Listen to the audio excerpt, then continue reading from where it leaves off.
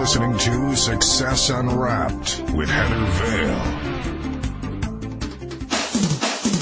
Welcome to Success Unwrapped with Heather Vale, the weekly radio talk show where we unwrap and reveal the secrets that successful people use, and you can too. Available at successunwrappedradio.com. This podcast is sponsored by GoToMeeting at GoToMeeting.com. These days, whether you're in business or simply want to share something with friends and family, email and voicemail sometimes just aren't enough. That's why you should try GoToMeeting, an online meeting solution that will revolutionize how you communicate with your business associates, family, and friends. GoToMeeting makes it easy to provide training and share information. All you need is a PC, an internet connection, and a phone. You invite people to meet you online. They see your computer screen on their monitor. And best of all, you can meet as long as you want, as often as you need, for one flat rate. Try it yourself for free for 45 days. No credit card is required. Just go to GoToMeeting.com, click the Try It Free button, and type in the promo code PODCAST. That's GoToMeeting.com, Try It Free button, promo code PODCAST. Try GoToMeeting free today. My special guest this week is Michelle L. Casto, a life coach, speaker, teacher, author, and owner of the personal development and coaching company Get Smart, which she founded in 1997. She has taught at numerous universities and is currently pursuing her doctorate in coaching. As a writer, speaker, and teacher, Michelle specializes in whole life issues such as relationships, communication, career development, stress management, and, of course, manifestation. Her mandate is to teach others to take control of their life destiny. Michelle, thank you so much for being here today. It's great to be here, Heather. Why is it, Michelle, that some people seem to have it all while others struggle to get by? I think it comes down to our thoughts are really things, and the more that we get caught in that negative cycle of poor me or get stuck in the victim mode, the more we seem to attract more of the same. While others who either consciously or not knowing any better just think, well, of course everything's going to work out, then life seems to flow for them a lot easier. Some people, I think a lot of people now are starting to have awakenings to a lot of what I would call ancient information coming in, and one of the things would be how to use manifesting in a conscious way. And so those of us who have kind of educated ourselves about that process know that there are things that we can do to intentionally create and draw to us more of what we really want. What is that process of manifestation as you teach it? For me, it's really just focusing your attention in the forms of thoughts, feelings, and words in the direction of your dreams or the goal that you have in mind. And when you do that, you have a miracle of manifesting. There's, of course, a few stages in that, and we'll talk about that, but each of the stages has specific things that I teach in the ebook that I have, what to do. And as well, within each of those stages, there is universal laws that kind of go along with each of the stages. Okay, so let's walk through what the different stages are. Okay. The first stage, we'll go through them real quick and then we can talk about them, I think, briefly one-on-one. But the first is to discover your dreams and your soul goals.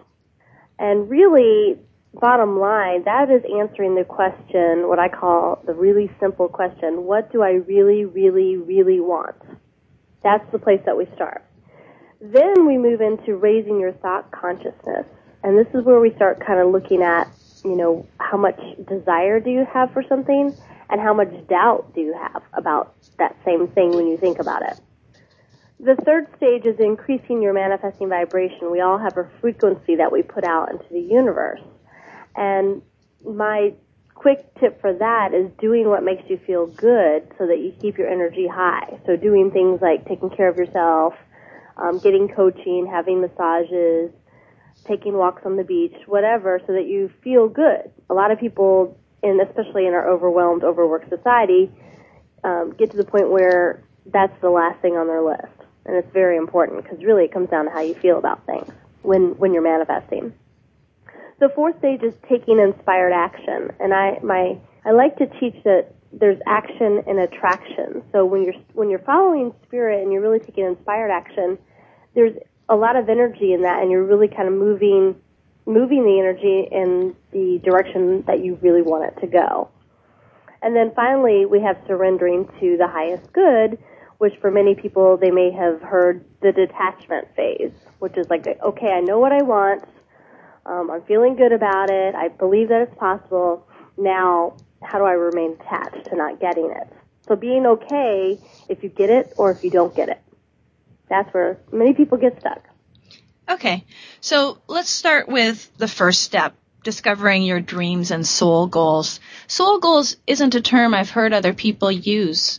Is that something you came up with? It absolutely is, because I really feel that there's a distinction between our regular goals, which I think are somewhat limited, and they can come from our ego if we're not careful, versus our soul goals, which really comes from our essence and the part of us that truly wants fulfillment and to be joyful and completely at peace. And what I would say about this stage is that it's really important to dream big and to pay attention to what brings you joy, peace, and happiness. A lot of times I'll work with people, and let's say we're coaching around finding a life's purpose or a career path. I don't ever ask someone if they think they'll be good at it. I ask them, will they enjoy it?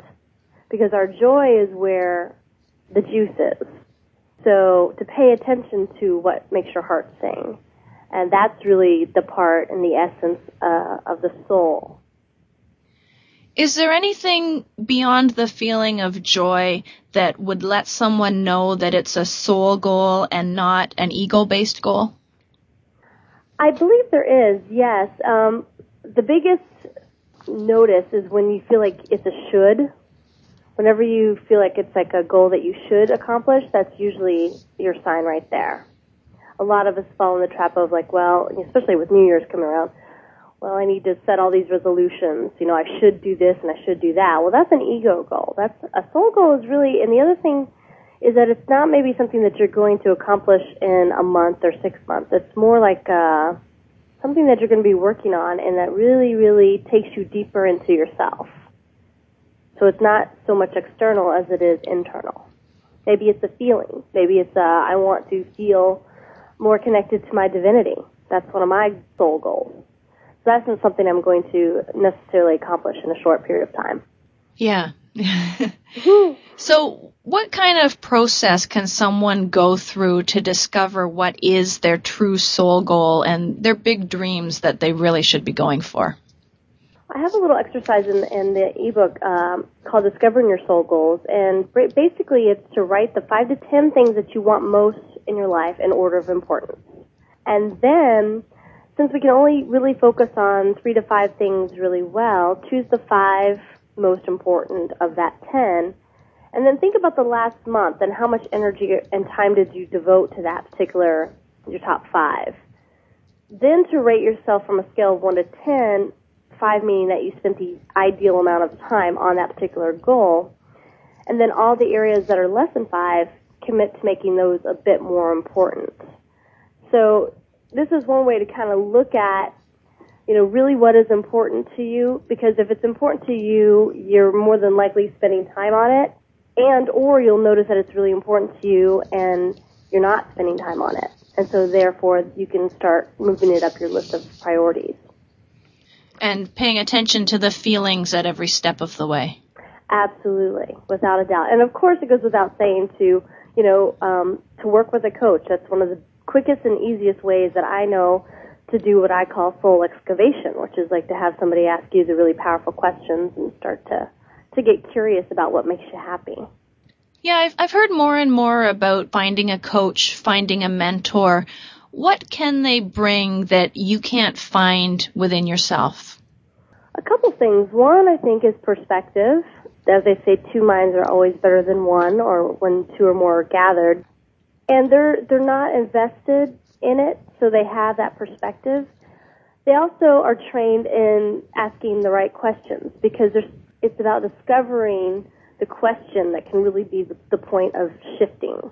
And so someone who knows how to ask the right questions, or for me, I do a lot of experiential exercises with my clients and get them out of their left brain and maybe more into the right brain or intuitive side of their brain, and we access parts of themselves that they just don't access, they can't get to on their own. I mean, the good news about thinking is that we have 60,000 thoughts a day. The bad news is that 95% of those are the same ones we've had over and over. So if you keep riding this, what I call the same crazy train over and over, trying to figure out why is this not fun, you're thinking that you're asking the same questions, you're thinking the same thoughts to try to solve that problem. So that's where someone else can come in and say, wow, have you ever thought about this? And then all of a sudden, the light goes off. And I think it's really cool. I don't want to get off on a tangent too much, but I read an article recently about, to me, why coaching really works, because if you look at people who are having learning moments, like on a brain scan or something that measures your electrical activity, when they're having epiphanies, it's like lighting up. So we've all heard like the light goes off, right? Mm-hmm. So it literally does happen in human brains. So when we start asking questions, that's one of the tools that we use. Helping people have epiphanies is another thing that helps people to get more in touch with the truth of their being. And then finally repeating that, because, we need to hear the same thing kind of over and over, which is why I think coaching works, because you've got somebody week after week checking in with you to reinforce those thoughts and to actually build new pathways within your brain. So it's really amazing. So they're telling you the same thing over and over again, too, but it's not the destructive things that you're telling yourself over and over again. It's the good over and over again. It's the good affirming things, and you have to say them over and over again, and that's something we'll talk about later, is like how do you reinforce. But, yeah, the more that you repeat the positive, the more that you're kind of building new pathways. And I guess, in a sense, when you're talking about coaching, what I kind of get from that as a gut feeling is that we get caught in the details of our everyday life. We get caught in the tree, so to speak, mm-hmm. and the coach is able to frame back and see the whole forest and put it all into perspective. Good way of putting it. Very true. All right, so the second stage is raising your thought consciousness, and this is where we want to manage our thoughts and beliefs and choose to think positively. And a brief thing for the listeners to consider is what you believe really equals what you see and experience. And there's a couple different levels of belief that I teach. One is a belief without feeling, which is really just a thought. That's kind of like we have 60,000 thoughts a day. Mm-hmm. They're not really attached to our emotions. They come and go. Many people are familiar with the monkey mind. We can't really focus or concentrate or focus on one. The next level would be a belief with feeling, which is more of an intention. And then finally, where we want to be for manifestation is a pure belief, where there is no doubt. It's like you just know what's going to happen. It's like the place beyond belief. It's the inner knowing place. How do we go through that process of starting out with a belief that doesn't have feeling and then adding the feeling and turning it into a pure belief? Not a belief we had before, obviously, or else we would have already accomplished what we wanted. So this is a new empowering belief that we've created out of a limiting belief. There's a lot of different ways, and again, I teach a couple different exercises where I take people through exercises where they look at their beliefs. A really good recommendation is Byron Katie's The Work, which teaches, 4 simple questions and how you ask yourself, is this true? Can I know it's true? How do I feel when I think this thought? And then who would I be without this thought? So it's really kind of a way of stepping back and looking objectively at what you're thinking. The other thing I want to share is, the 5 levels of evolving your beliefs, which for me starts at stage 1, where you start to think, well, this is a good idea, and you think it may be true, and you might be willing to believe it, but then again, you may not.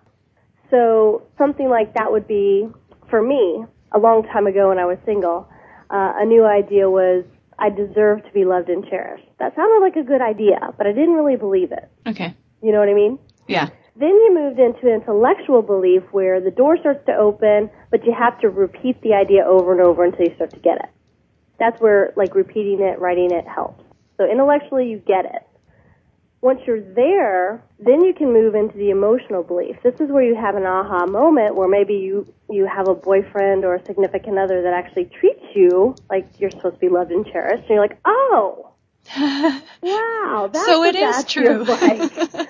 Wow, I didn't know that. And all of a sudden, I was like, ooh, a little connection. And then your light, you know, if we had a little light phaser, we'd see your brain getting excited and go, ooh. And that feels really good, that aha moment. And I love it. And as people on the spiritual path, I think that's, you know, for me lately, I don't know about anybody else, but I've just been like, aha, you know, all over the place. It's like all these connections, you know, all these learnings that I've been taking in and studying and researching are finally starting to come together like a big picture. And I'm like, oh, wow, this is so cool. So that's when it kind of drops into your heart and you start to have that heart recognition. Then you move into the experiential belief, which is you start collecting new evidence to support the new belief. You begin to experience it as more and more true because now you're believing it and it's starting to show up in your reality.